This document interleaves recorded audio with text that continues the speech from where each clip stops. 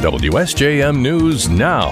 This is the 5 o'clock news block on News Talk Sports 94.9 WSJM. Brought to you by Special Light in Decatur and Benton Harbor. There's a good chance you've walked through a Special Light door when you go to a local restaurant, school, store, or plant. In the newsroom, I'm Andrew Green. Governor Gretchen Whitmer remotely joined President Joe Biden today to celebrate the signing of the CHIPS Act, a bill that allocates $52 billion for the development and manufacture of semiconductor chips in the U.S. Whitmer was at Hemlock Semiconductor for the event. She said there's been a chip shortage in the U.S. that's held back manufacturers. When we hear chips, we tend to think about cars. And while the benefit to the mighty auto industry is clear, chips have a widespread impact. They're the beating heart of countless devices and machines that we use every single day. This bill will mean humming factories and lower costs on electronics. Whitmer signed an executive directive today to prepare the state to produce more chips. Supporters of the CHIPS Act say it was needed because other countries subsidized their semiconductor industries. President Biden was originally scheduled to be in Michigan today, but had to stay in Washington due to COVID. Benton Harbor City Commissioners have approved the purchase of 31 properties in the community from Berrien County. At a meeting last night, Community and Economic Development Director Alex Little said the city has a chance to buy foreclosed properties each year before the county sells them.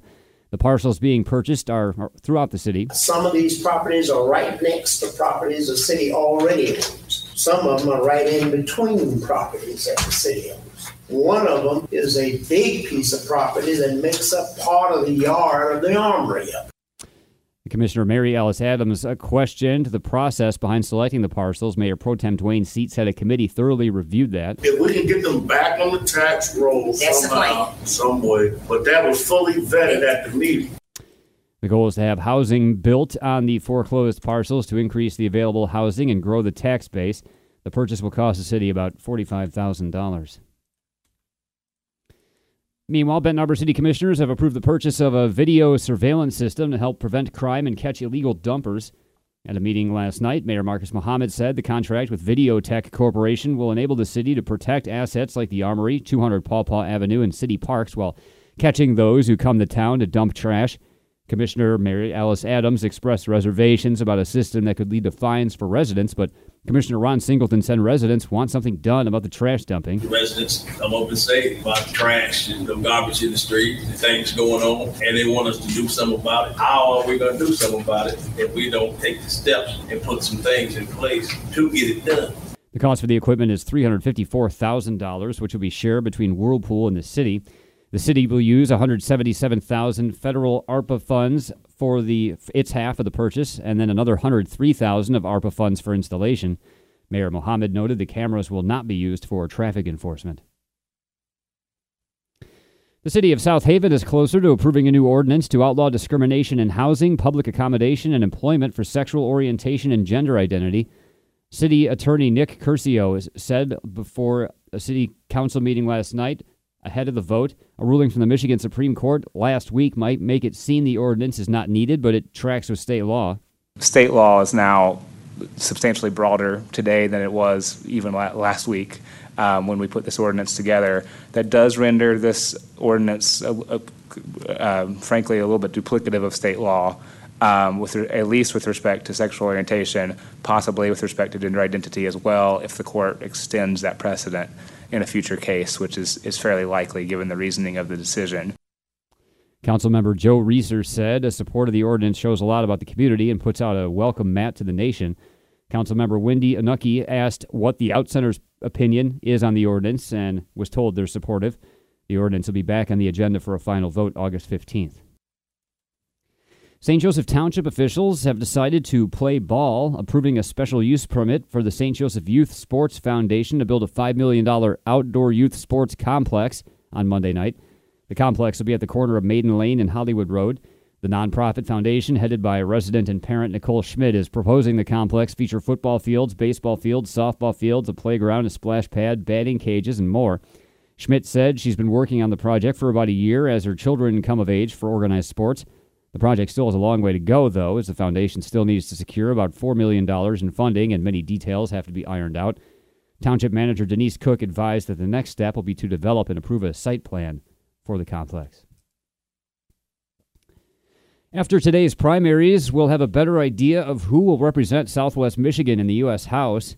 Congressman Fred Upton's 6th district was broken up in redistricting, and he tells us Berrien County will be split in two. Well, it'll be the first time that we haven't had a congressman from Berrien County in a lot of decades. Of course, before me was Dave Stockman, and even Mark Schiljander was moving here, who the guy that I beat. It's been a long time. Upton says that Berrien County's representatives in the U.S. House will likely be Bill Huizenga for the northern part and Tim Walberg for the southern part, assuming they win their primaries and then the November election. Is Upton disappointed not to run again? Well, it's the first Tuesday in a lot of years that I haven't been on the street corner waving at cars and urging people to go to the polls. But we're content. The district's changed. We made our decision back in April, so I'm still pretty engaged. Upton says he'll stay in St. Joe after retirement from Congress and remain engaged in the community. He notes that Michigan will now have less value in the Electoral College, dropping from 16 electoral votes to 15. A ribbon cutting for the new Bridge Academy of Southwest Michigan will be held this month. Connexus says the event on August 19th will include tours of the new space, information about the Bridge Academy, and refreshments. Michigan Works, a subsidiary of Connexus Group, partners with the Bridge Academy of Southwest Michigan to make it possible. The academy is designed for students seeking a flexible approach to education connected to career preparation and job readiness. It's located inside of the Michigan Works Berrien Cass Van Buren office in Benton Harbor. It's authorized by Central Michigan University's Charter Center for Schools. The ribbon cutting to celebrate the Bridge Academy's official opening will be August 19th. From 11 a.m. to 1 p.m. with tours to follow. And with primary elections going on today, if you still haven't made up your mind about the candidates, there is some help online. Paula Bowman is the co-president of the League of Women Voters of Michigan, which has been putting out election guides for more than a century. You know, women got the vote 102 years ago, and suddenly you had this huge 50% of the population that had never voted before. So the League of Women Voters started out by realizing that they had an obligation to educate this huge percentage of the population that had never voted before. Candidates are asked to answer questions to give their opinions on issues. Bowman reminds voters you can only vote in one party or the other, not both, and your ballot will be void. You can check out the voter guides at vote411.org. The polls close tonight at 8. We'll have the results when they're available. WSJM News Now continues with your Bloomberg.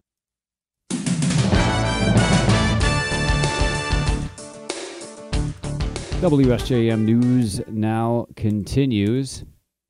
House Speaker Nancy Pelosi landed in Singapore today to kick off her ongoing Asian tour. While Pelosi confirmed visits to 4 countries during her trip, the rumors of a potential stop in Taiwan continued to grow.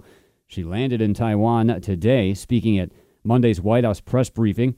White House spokesperson John Kirby said lawmakers consistently make stops on the island, including earlier this year, and the speaker's visit should be viewed no differently than the previous trips. White House spokesman John Kirby said Monday that if House Speaker Nancy Pelosi travels to Taiwan, it would not change the status quo between the U.S. and China. If she goes. It's not without precedent. It's not new. It doesn't change anything. Kirby accused China of escalating tensions. We expect to see Beijing continue to use inflammatory rhetoric and disinformation in the coming days. The United States, by contrast, will act with transparency. Karen Travers, ABC News, the White House. Pelosi is the highest-ranking U.S. official to visit Taiwan for about 25 years. She arrived aboard a U.S. Air Force passenger jet and was greeted on the tarmac at Taipei's International Airport by Taiwan's foreign minister and other Taiwanese and American officials. She posed for photos before her motorcade whispered unseen parking garage of her hotel. Her visit has ratcheted up tension between the United States and China. For the first time since the U.S. Supreme Court overturned Roe v. Wade, the Justice Department is sued to protect reproductive care. ABC's Aaron Katersky has more. The Justice Department is trying to invalidate a new Idaho law because Attorney General Merrick Garland said it makes it a crime for doctors to perform abortions, even in circumstances when federal law requires it. Idaho's law would make it a criminal offense for doctors to provide the emergency medical treatment that federal law requires. That includes abortion when women are suffering medical emergencies in hospitals that receive Medicare funds. Since the Supreme Court's Dobbs ruling, Garland vowed to use every tool to make sure women get the emergency treatment to which they're entitled. Aaron Katersky, ABC News, New York. Russia's Supreme Court has declared Ukraine's Azov Regiment a terrorist organization. That designation could lead to terror charges against some of the captured fighters who made their last stand inside of Mariupol's shattered steel plant. Russian forces and their allies are holding an estimated 1,000 Azov fighters prisoner, many since their surrender in mid-May.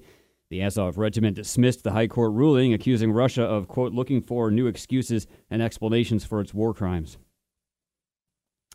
The nation's most populated county is now joining other areas to declare monkeypox a public health emergency. More from ABC's Alex Stone in Los Angeles. L.A. County now has hundreds of monkeypox cases, and as a result is the latest to declare an emergency after New York City and San Francisco did it. The emergency declared by the County Board of Supervisors here, the chair saying it allows the county to cut through red tape and dedicate resources to battling monkeypox. In both the San Francisco Bay Area and here in L.A., people have been lining up waiting for the vaccine. Alex Stone, ABC News in L.A. County. The Russian trial of WNBA star Brittany Griner could be wrapping up. More from ABC's Derek Dennis. Brittany Griner in court again in Moscow, standing in a prisoner cage and holding up pictures of her family. No new testimony from her, but physical evidence was shown in court, including the vape cartridges Griner was caught with containing cannabis oil as she tried to pass through airport security back in February. Griner's lawyers also called to the stand a technician from the lab where Griner's cannabis oil was tested, hoping to challenge the testing method. As for when the trial might wrap up, sources say the judge could make her decision Friday, with Griner facing up to 10 years in a Russian prison if convicted. Derek Dennis, ABC News. The father of a 6-year-old killed in the Sandy Hook Elementary School shooting has testified. Conspiracy theorist Alex Jones made his life a living hell by pushing claims the murders were a hoax. Neil Heslin testified today he fears for his life because of Jones's claims. Heslin and Scarlett Lewis are the parents of 6-year-old Jesse Lewis. They're seeking at least $150 million in the case against Jones. The conspiracy theorist was not in court when Heslin began testifying, but is expected to testify later in the day. The 2012 attack killed 20 first graders and 6 staffers at the Connecticut school. And for plenty of Americans, the Great Resignation has been just that, great. ABC's Jim Ryan says more than half of those who jumped ship have no regrets. Using data from the Census Bureau, the Labor Department, and a survey of 6,000 adults, the Pew Research Center has found that 60% of Americans who quit their jobs between April 2021 and March of this year are now earning more. Fewer than half of workers who kept their old positions can say the same thing. And the Great Resignation appears far from over. The Pew Research finds that 1 in 5 of us is considering changing jobs in the next 6 months. Jim Ryan, ABC News. WSJM News Now continues with your weather forecast.